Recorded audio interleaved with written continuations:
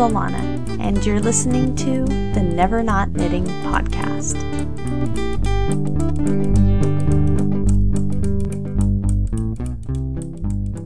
Hello there, and welcome to the podcast.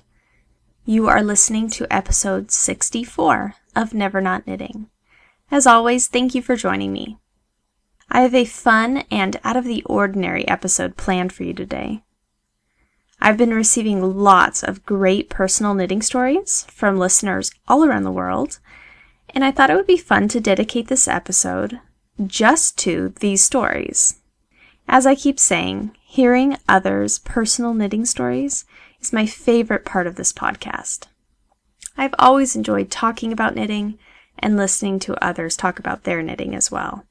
Even way back when I first learned to knit, I just really enjoyed listening to other knitters share their stories. And that's one thing I really miss about working at a yarn shop. It was fun meeting people and seeing the same group of knitters day after day, week after week, hearing about their lives, their knitting experiences, their projects, their progress, just all of their stories. I found constant entertainment in learning how one knitter's delicately newly hand-knit sweater accidentally made it into the washing machine with a load of laundry. Oh, and also a tennis shoe. Or how another knitter's project stretched to unbelievable proportions when they blocked it. Or how yet another knitter spent so much time and so much energy and careful planning picking out just the perfect yarn and the perfect project for a family member, just to send it to them and never hear a word about it in return. These were the stories that myself and others loved to cringe at. Working at the shop, I heard about a lot of knitting disasters, but I also heard about a lot of knitters' triumphs as well, and I saw how recounting all of these experiences brought knitters together. This is the same thing that I wanted to accomplish with my podcast.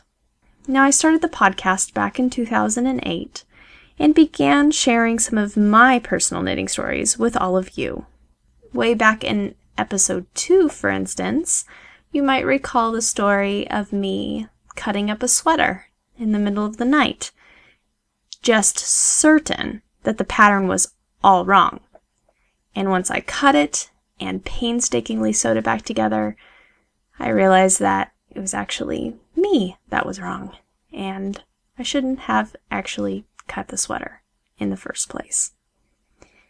So there's that. And then, of course, in episode 3, I talked about some of the first sweaters that I've ever knit, including the fabulously stunning cap-sleeved bulky pullover with 3 million yarn tails hanging from it. That was a stunner. And then shortly thereafter, although I've continued to sprinkle my stories throughout the podcast, here and there, I began featuring knitting stories from all of you listening, as well as other podcasters, designers, and some yarn dyers as well. I've enjoyed it immensely, and I know that many of you listening feel the same way too. So I'm hoping that you'll enjoy this special episode today.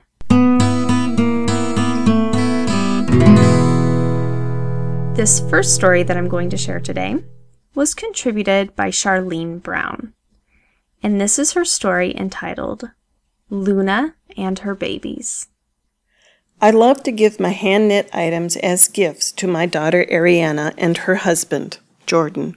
Over the years, I have made felted purses for Ariana and hats, scarves, fingerless gloves, and slippers for both Ariana and her husband.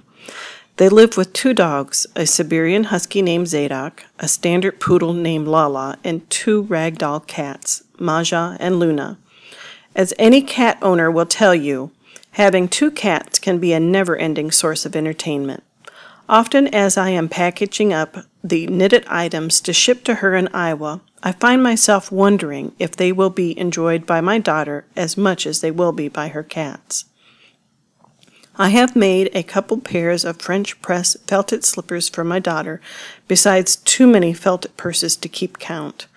One day when I was shopping, I found a pair of slippers in a retail store that looked like they were crocheted by hand in a lovely color of deep purple that I was sure Ariana would like. Purple is her favorite color. I purchased these slippers and added them to some other items that I was sending to my daughter. Well, as it turns out, I should have just put those slippers in a separate box just for Luna. Luna has never had any kittens of her own, but once she saw these slippers, she was sure they were her babies. If Ariana wasn't wearing the slippers, she would have to hide them to keep them safe from Luna. She tried placing them in several different locations, sure that each was safe. One particularly imposing spot was even on the top of a very tall wardrobe. She was sure that Luna would not be able to reach them there. No such thing. After a while, my daughter gave in and let Luna have her babies. It was just too heartwarming seeing Luna caring for them, carrying them from place to place, talking to them, and being a very devoted mother to them. My daughter lives in Coralville, Iowa, only a few hundred feet from the Iowa River. The Iowa River feeds into the Mississippi River a little downstream from the area where my daughter lives. In June of 2008, following repeated torrential spring rains, there was terrible flooding of both rivers. It turned out to be the worst natural disaster in the state's history. My daughter, along with all other residents near the river, heard the loud bullhorns with a message coming from a police cruiser. It was telling them that they had to evacuate their home. You can imagine the panic, frustration, and terror of being told you have hours to prepare to move out of your house and take what you can, not knowing if you will have anything remaining after the floodwaters recede. Packing up not only personal belongings, but 2 dogs and 2 cats was a blur. My daughter realized that Luna would want her precious babies to come along on this exodus, so finding them was one of the priorities of the anxiety-filled moments. She looked for them, only to find 1 slipper, not 2. This was very unusual that the 2 babies were not together. Luna would carry 1 baby at a time, but she would ultimately have them together. There was no more time to look for the missing baby. They had to leave. As my daughter and her husband drove the car away from their house, they drove through some of the shallow floodwaters, but it was deeper than it looked, and the car stalled out. With help of one of their friends, they managed to push their car out of the water and into a parking lot that was on higher ground. Then they had to transfer all of their belongings and pets to their friend's car and finally drive out of their neighborhood. My daughter was fortunate that a big-hearted friend of the family owned an apartment building in a nearby town. Thankfully, he had a vacancy. It was wonderful luck that he made the apartment available to my daughter and her husband, along with their pets, on the very night they had to evacuate their home. They were all safe, warm, and dry, and once more they had a place to live during the several months they were forced to stay out of their home. The city had very strict rules about what had to be done to prove that their home was suitable for living in again. Some of the procedures seemed almost punitive for the residents. It kept them out of their home long after the floodwaters receded, but I guess in the long run it was for their own safety. Luna was very sad that she only had 1 of her babies. She was just not herself.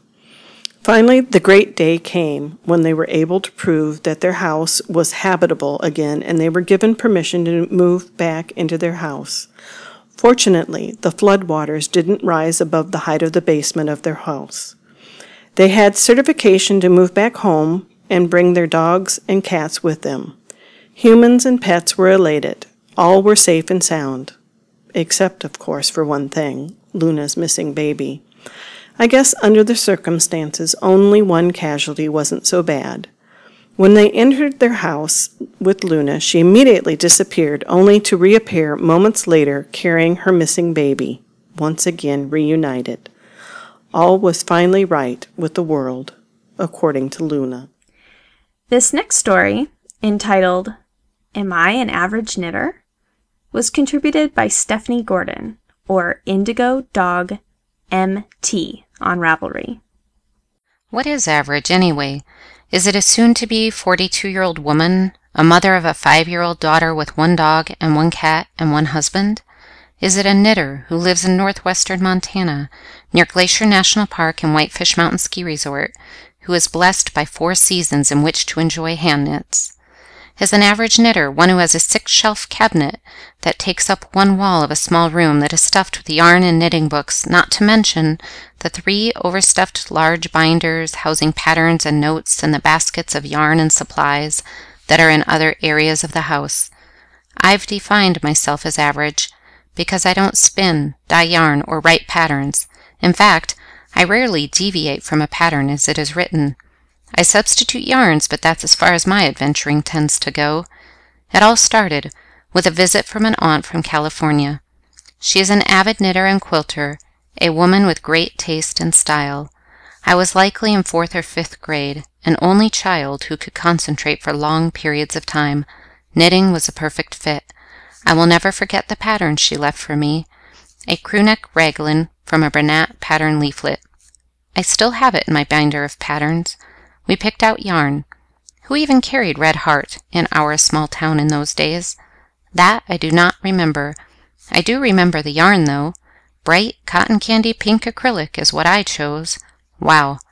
Julianne showed me the knit stitch after she helped me cast on. I guess I must have learned to purl, too, as the sweater is knit in the stockinette stitch. I knit for hours under her guidance. It wasn't perfect, but I loved the feeling of knitting and quickly picked up the stitches and felt so empowered. Unfortunately, Julianne returned to California, and I was left on my own. We didn't have internet in the mid-1980s. I was soon stuck, so my mom took me to the neighbors because her friend could knit and crochet. The woman took one look at my progress and said, "Oh, Steffi, you are much too picky. You won't wear this when it's finished." She noticed the lumps, bumps, small holes, and such, and suggested gently that we rip it out and she would help me start again. She assured me it would be much smoother the second time around, and I could finish something that I would truly wear. Although I'll never be certain that a shy child as myself was going to wear such a shockingly pink sweater. My neighbors started to unravel the sweater. Now I call it frogging, as I've matured as a knitter. Rip it, rip it, rip it. She cast on again for me and started to remind me how to knit. I recall crying out, my face likely red, and I was likely fighting back tears of frustration. I said, "This doesn't seem right. This isn't how I learned. I don't understand." Well, neither of us knew or understood that there are 2 common styles of knitting. I had originally been taught to throw, English style, and she was a picker, continental. Without internet, books, or any other way of figuring out the confusion, I gave up, and the yarn sat in the plastic bag in the bottom of my closet until years later it was donated to the local Goodwill. I did, however, keep the needles and pattern. For years I still dreamed of knitting and knew I desired to learn. After college, still before the days of internet and local yarn stores being common, I visited my local Ben Franklin and picked out some wool ease yarn, a blend of wool and acrylic, and boy circular needles. I had a leisure arts knitting pamphlet and taught myself to cast on and started knitting a basic hat. I haven't looked back. Although in those days I only had one project going at a time, there were large breaks between finishing one project and starting another, and I didn't have any form of a stash. I didn't even have access to good wool. Another neighbor of my parents is a truly magnificent knitter. She knits Fair Isle sweaters, hats, mittens, socks, and such. She is very accomplished. I have been fortunate to get tips and teaching from her when I need, and she was the first person to tell me I must knit with wool. In those days, she ordered hers from Canada. After the internet developed and has become an amazing tool for knitters, 3 local yarn stores that are wonderful have opened in my area, and knitting books have flooded the market. I have been able to figure out many knitting questions and tips on my own. In fact, I now wonder if I am truly an average knitter, as I've taken numerous classes at my local yarn stores. I have jumped into Ravelry with both feet. I have almost 2,000 favorited patterns, a queue of 99 projects, and I belong to 98 groups. I listen to podcasts and have 4 video casts that I watch out of the corner of my eye while I'm working. I often have 3 or more projects going at a time. I love car trips, watching movies, and my daughter's various lessons because sitting means knitting time. When does someone move beyond average, or does it really matter? Is it attending a huge fiber festival or events like Stitches? Is it spinning? Is it podcasting? Is it belonging to a fiber or yarn club? Is it being able to knit everything from Fair Isle to lace to cables? Is it knitting complex sweaters, socks, and lace shawls? What moves one beyond average? Is it designing? I'm not sure that it matters as long as the knitter is happy with his or her yarn and needles. I am happy. In fact, I am blessed. I can be found with my vast library of books and interweave magazines.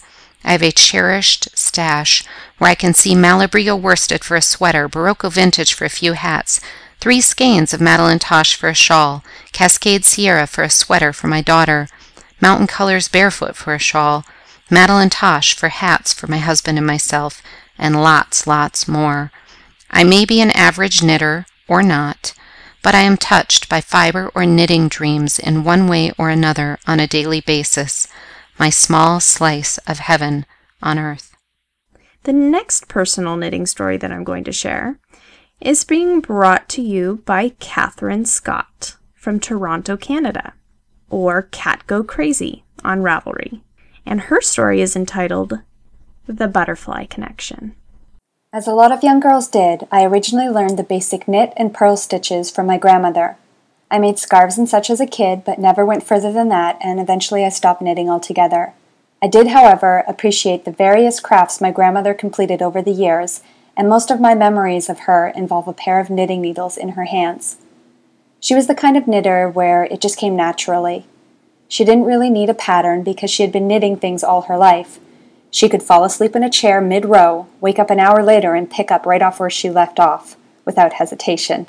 She was always knitting sweaters, gloves, and hats, making quilts and matching pajamas for my sisters and I to wear. She was an all-around crafter. I was very close with my grandmother, and when she passed away, I was devastated. As my grandfather had passed away a few years earlier, my mother and uncle decided to do an estate sale of everything in the house. They went through the house earmarking what they would keep and what would be sold. The grandchildren were allowed to choose items special to them that they wanted to keep. I took a few trinkets and jewelry that reminded me of my grandmother and then helped set up the other items for sale. Part of my job was to assist in bringing up all of her craft supplies. She had a closet full of material for sewing and quilting, as well as cases full of knitting needles and knitting accessories. We priced them and put them out on the table for sale. I moved on to other items, but my mind kept turning. Those knitting needles were calling to me, and inside my heart I knew I couldn't allow them to be sold. As the estate sale got underway and people started looking around, I was suddenly on my feet and running past this group of Mennonites who were looking over the craft table. Before I knew it, I had grabbed all the knitting needle sets and accessories. My body language screamed, "Mine!" and no one argued. I hadn't knit since I was a child, and before that moment I didn't really have any inclination to take it up again. But I couldn't ignore the feeling inside of me that I was supposed to have them. I took them home with me, and there they sat. I probably even forgot about them for a couple months as I mourned the loss of my grandmother and tried to find ways to express what she meant to me. I wanted to do something in her honor. I signed up for volunteer work to do something good, but it didn't fill the hole inside. Then I saw a flyer for the annual Christmas bazaar at my grandmother's church, which she was a founding member of, and I knew what I had to do. In years past, my grandmother had always knit items to donate to this bazaar to help raise money for the church. I would knit something spectacular and donate it in her memory. Only problem was I'd only knit a few scarves up till then, and I needed to go bigger. At my local yarn shop, I signed up for a beginner's knitting class. We started by practicing the basic knit stitches and then purl stitches. Finally, we graduated up to knitting slippers. If we mastered the slippers, then we were challenged with picking a pattern that we wanted to knit and knitting it for the class, thus teaching us how to read patterns as well as practice our newly mastered knit and purl stitches. I chose a pattern of a zip-up sweater made from white buffalo yarn. The yarn was Canadian, as am I, so I thought it was fitting. I understood that this was a challenging first project, but hey, I was on a deadline. The bazaar was coming up at the end of the year, and I had to master knitting and knit something spectacular before then. What I didn't understand was that unspun wool, as white buffalo yarn was, it's a pain to knit with. I really learned to control my tension with that yarn because if you pulled too hard, it would just fall apart, which it did often. Despite the yarn, I knit the sweater in record time and arrived at my class the following week with all the pieces knit. My instructor demonstrated how to sew the pieces together, and I was off. I had the sweater done by the end of that class. I have to admit that it felt really good to have my classmates look at me with admiration. I picked up knitting the fastest in the group, and I had knit an entire sweater in a week, while some of them were still working on their slippers. I know that sounds really vain, but it made me feel like maybe I was actually really good at something, and that made me special. It also gave me a connection with my grandmother, something that I was searching for. After the course finished, I felt confident enough to get out there on my own and choose a special project which I would donate to the church bazaar in my grandmother's honor. I looked through a number of patterns before I found the perfect one. Actually, I found the perfect pattern book. It was a baby blanket/toy pattern book from Patons for Canadiana Yarn called Patons Kids Stuff. Since buying that booklet, I have knit every single pattern in it. For the Christmas church bazaar, though, I had my heart set on the butterfly blanket. It was a large project with some intricate patterns involved, but I was motivated. Many visits were made to my local yarn shop for help and advice, but I finished, and I finished in time.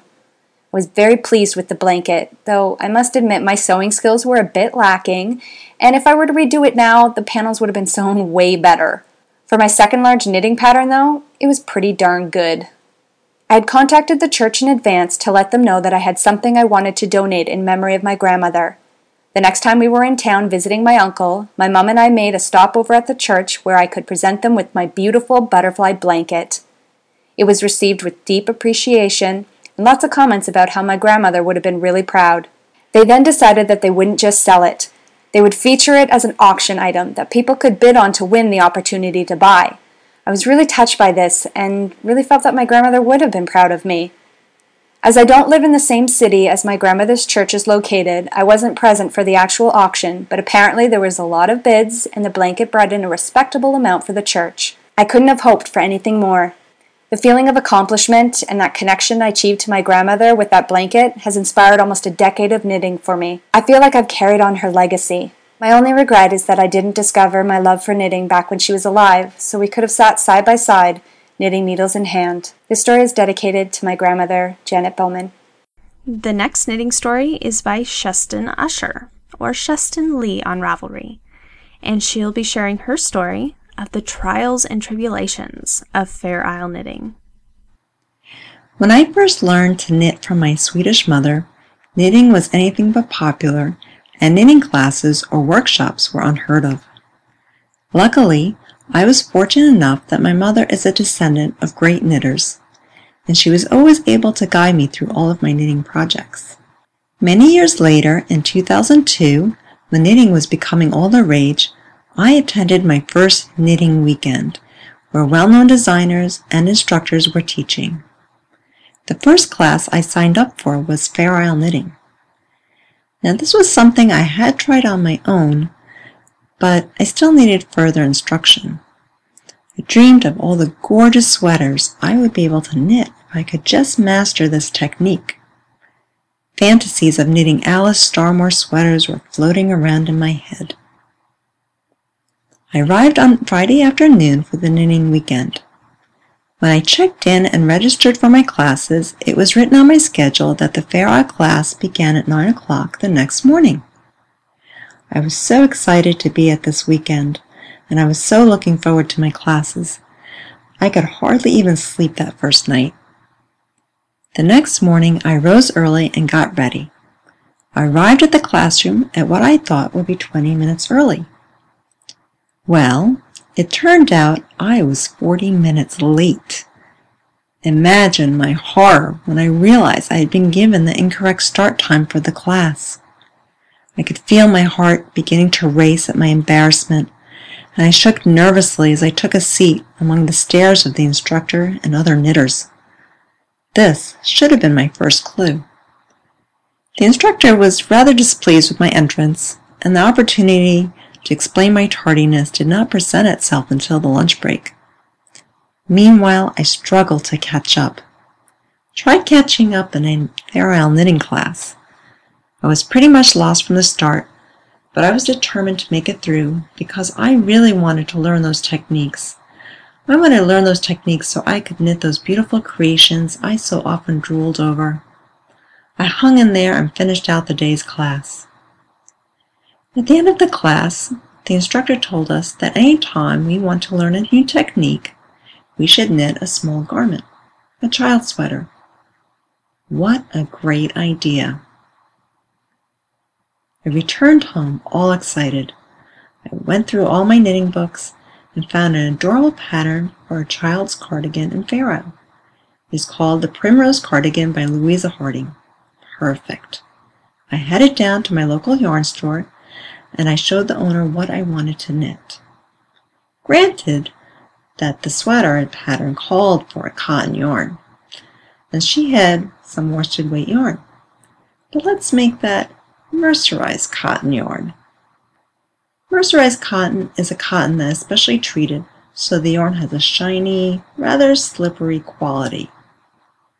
Perhaps because I missed the introduction in the Fair Isle class, I didn't know at the time that traditional Fair Isle sweaters are knit in 100% Shetland wool, which allows the different strands of yarn to stick to one another in the design pattern.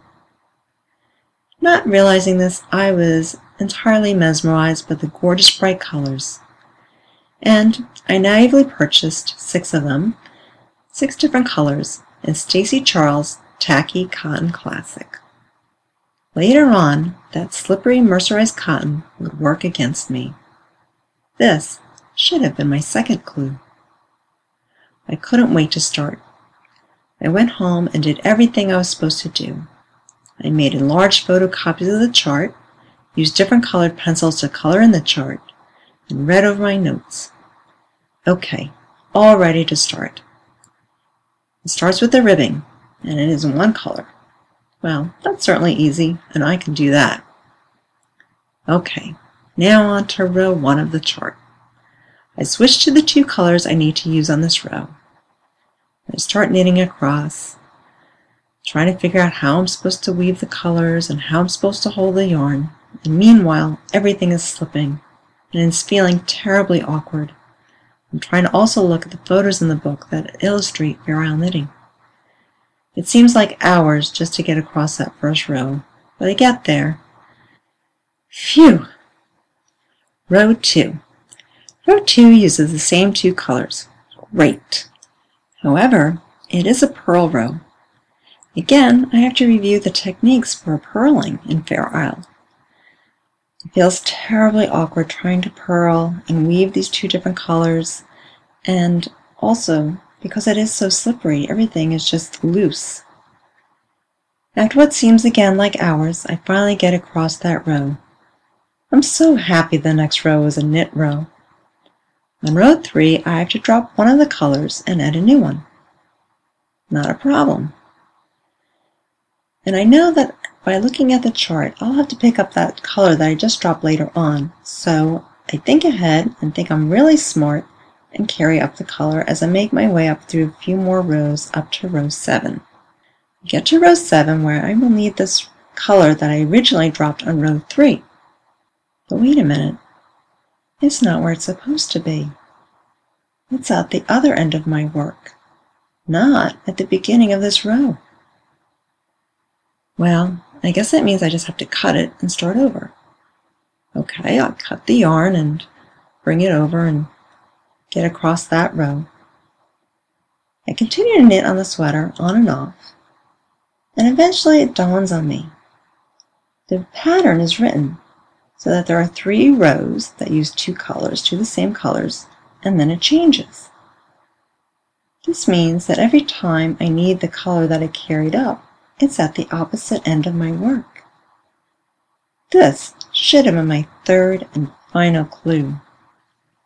The bigger implication for this is that I have to cut the yarn and I can't carry it up the side edges.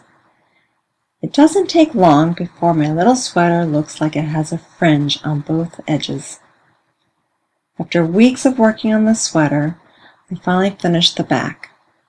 But now I have to sew in all those loose ends, and this takes me almost as long as it did to knit the thing. I had started the sweater in April, and by August I realized I was not going to be able to complete the sweater as a Christmas gift. So I put it away and knit a different sweater as the Christmas gift. The cardigan sat for 2 years until I pulled it out again. I knitted the 2 fronts with pockets and included all the decreases for the front edges. This was about as much as I could bear between concentrating on the Fair Isle pattern, alternating knit and purl rows, trying to hold the yarn correctly, while all the time this mercerized cotton is working against me, slipping all over the place.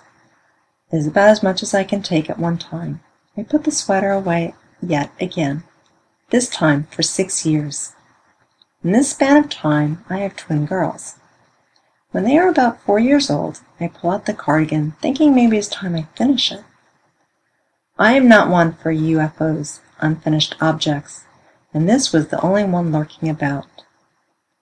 After doing the 2 fronts, with the decreases in the Fair Isle pattern, I just knew I would not have enough patience to knit 2 sleeves, including increases in the Fair Isle pattern. So I decided to get creative and convert the cardigan into a vest. I sew the fronts to the shoulders of the back, and then I knit ribbing around the arm openings and the neckband and the front bands. I was so proud to have put the finishing touches on this garment. A few months later, I found buttons and sewed them on. Yes, I couldn't believe it. I was finally finished. I washed the vest and blocked it. I then took pictures to post on Ravelry. It was a beautiful spring day, and I took pictures of the vest outdoors. A few evenings later, I was editing the pictures when something struck me as odd. I suddenly realized that the Fair Isle pattern on the left front did not match up with the pattern on the right front. Pull out the vest and start looking closer. Instead of lining up the buttons so that the bands of color matched up in the Fair Isle pattern, I had simply put the buttons on where the buttonholes had presented themselves on the front band. I would have to resew all the buttons to make it line up properly. Are you kidding me?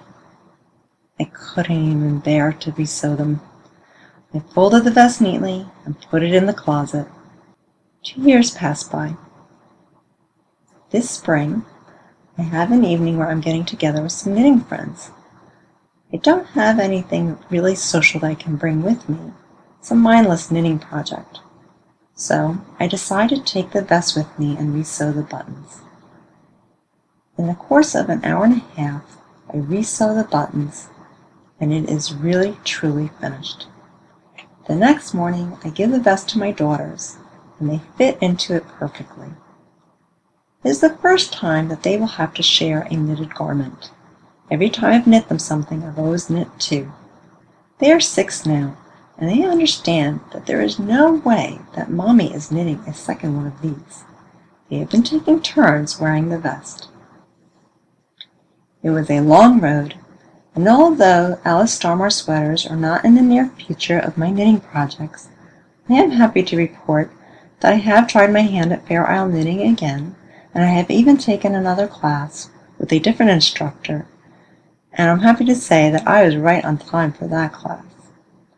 One day, I hope to live my dream of mastering Fair Isle enough to my satisfaction, and maybe even enough to make an Alice Starmore sweater. Our last knitting story today was sent in by Rebecca Dwyer from the UK. And this is her story entitled The Optimistic Knitter. Knitting teaches us a lot about ourselves. Me, I think I must be an optimist who likes a challenge. I wouldn't have said that about myself before I became a knitter, and before one project in particular.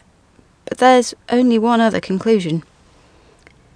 About 18 months ago, I sat down with my mother-in-law and we chose a project and some yarn.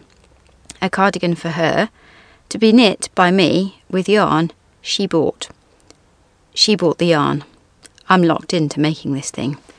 And she's around a UK size 18. The pattern is an all-over lace cardigan to be made in one piece, and the sleeves then added, in a cotton-based yarn. We chose an eco wool. It's nothing like cotton. You can probably see where this is going. Then I got pregnant and spent 9 months throwing up. Yep, the whole 9 months. Not the time to be working on a cardigan for my mother-in-law. So it languished in a project bag, just the first few rows of the first sleeve completed. I finally had the baby, a little girl, and began thinking about this project, particularly during the night feeds. I wasn't going to knit my baby anything until it was complete. Otherwise, I would never complete it. And I started work on it in earnest. It went slowly. I decided to do the sleeves first to get the hang of the lace pattern before I started on the main piece. The thing is, I love lace knitting. The yarn is good and the pattern is great. But between the baby and the 3-year-old, the night feeds and the nappy changes, I got to thinking about those 400 odd stitches that would make up a row of the body of the cardigan. And I got to looking at the sleeves and the lace pattern, and surreptitiously looking at my mother-in-law's figure, and I decided this wasn't going to end well, or ever. I'd had Ysolda's Little Red in the City book for my birthday and was quite keen on the idea of a little designing of my own, so I decided this was the project to begin on.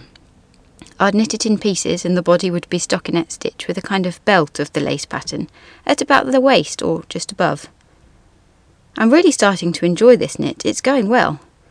Then I get to thinking, I'm an English knitter, the kind who takes her hand right off the needles to do a great big looping arm around to form a stitch. I should learn to knit continental. And I'll do it halfway up the back of the cardigan. So the gauge might change a little, it probably won't show, right? Right, actually. I am now a continental knitter as of last Wednesday, and I no longer have a big long loop around. And all that stockinette stitch is going fast and getting me some good practice. So it's going to end really well, right? I believe it is. I was going to wait to write my story until the cardigan is done, but, it's been on the needles for over 18 months now, and maybe there's just a touch of panic under the optimism. The cardigan is for my mother-in-law after all, and I really would like to maintain some family harmony. And I really, really want to knit my baby something. Before she's 2. Knitting teaches us a lot about ourselves. Turns out, I'm crazy.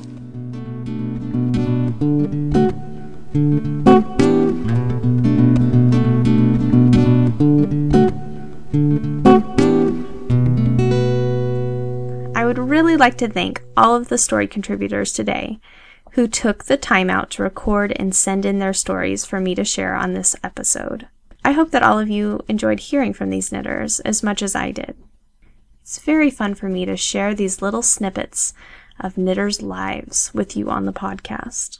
Although all of the contributors, as well as all of you listening, have very different lives, backgrounds, experiences, and live in completely different areas of the world, we're all united by knitting. And because we have this love of knitting in common, we can all relate to one another. In hearing another knitter's story, you may say to yourself, I think the exact same thing. Or, hey, that's happened to me too. Our common knitting experiences bring us together. So, if you listening happen to have a personal knitting story that you would like to share on the podcast, and I know you do, because everybody has a story to share, please do get in touch. You can email me at nevernotknitting@gmail.com. I would love for you to send me your story. And as I've been offering for the last few episodes, if you send me your story recording, I will in turn send you a personal knitting-related thank you gift.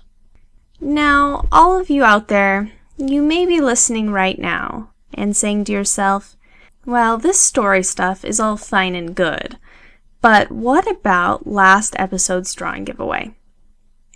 Who won that beautiful Tanis Fiber Arts yarn and the beautiful Knit Local book by Tanis Gray?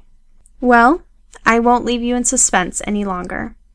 I randomly chose between the drawing entries using the online random number generator, and I'm happy to say that our winner of episode 63's drawing giveaway is Sarah from Canada with the Ravelry ID of Sampras, Sampras,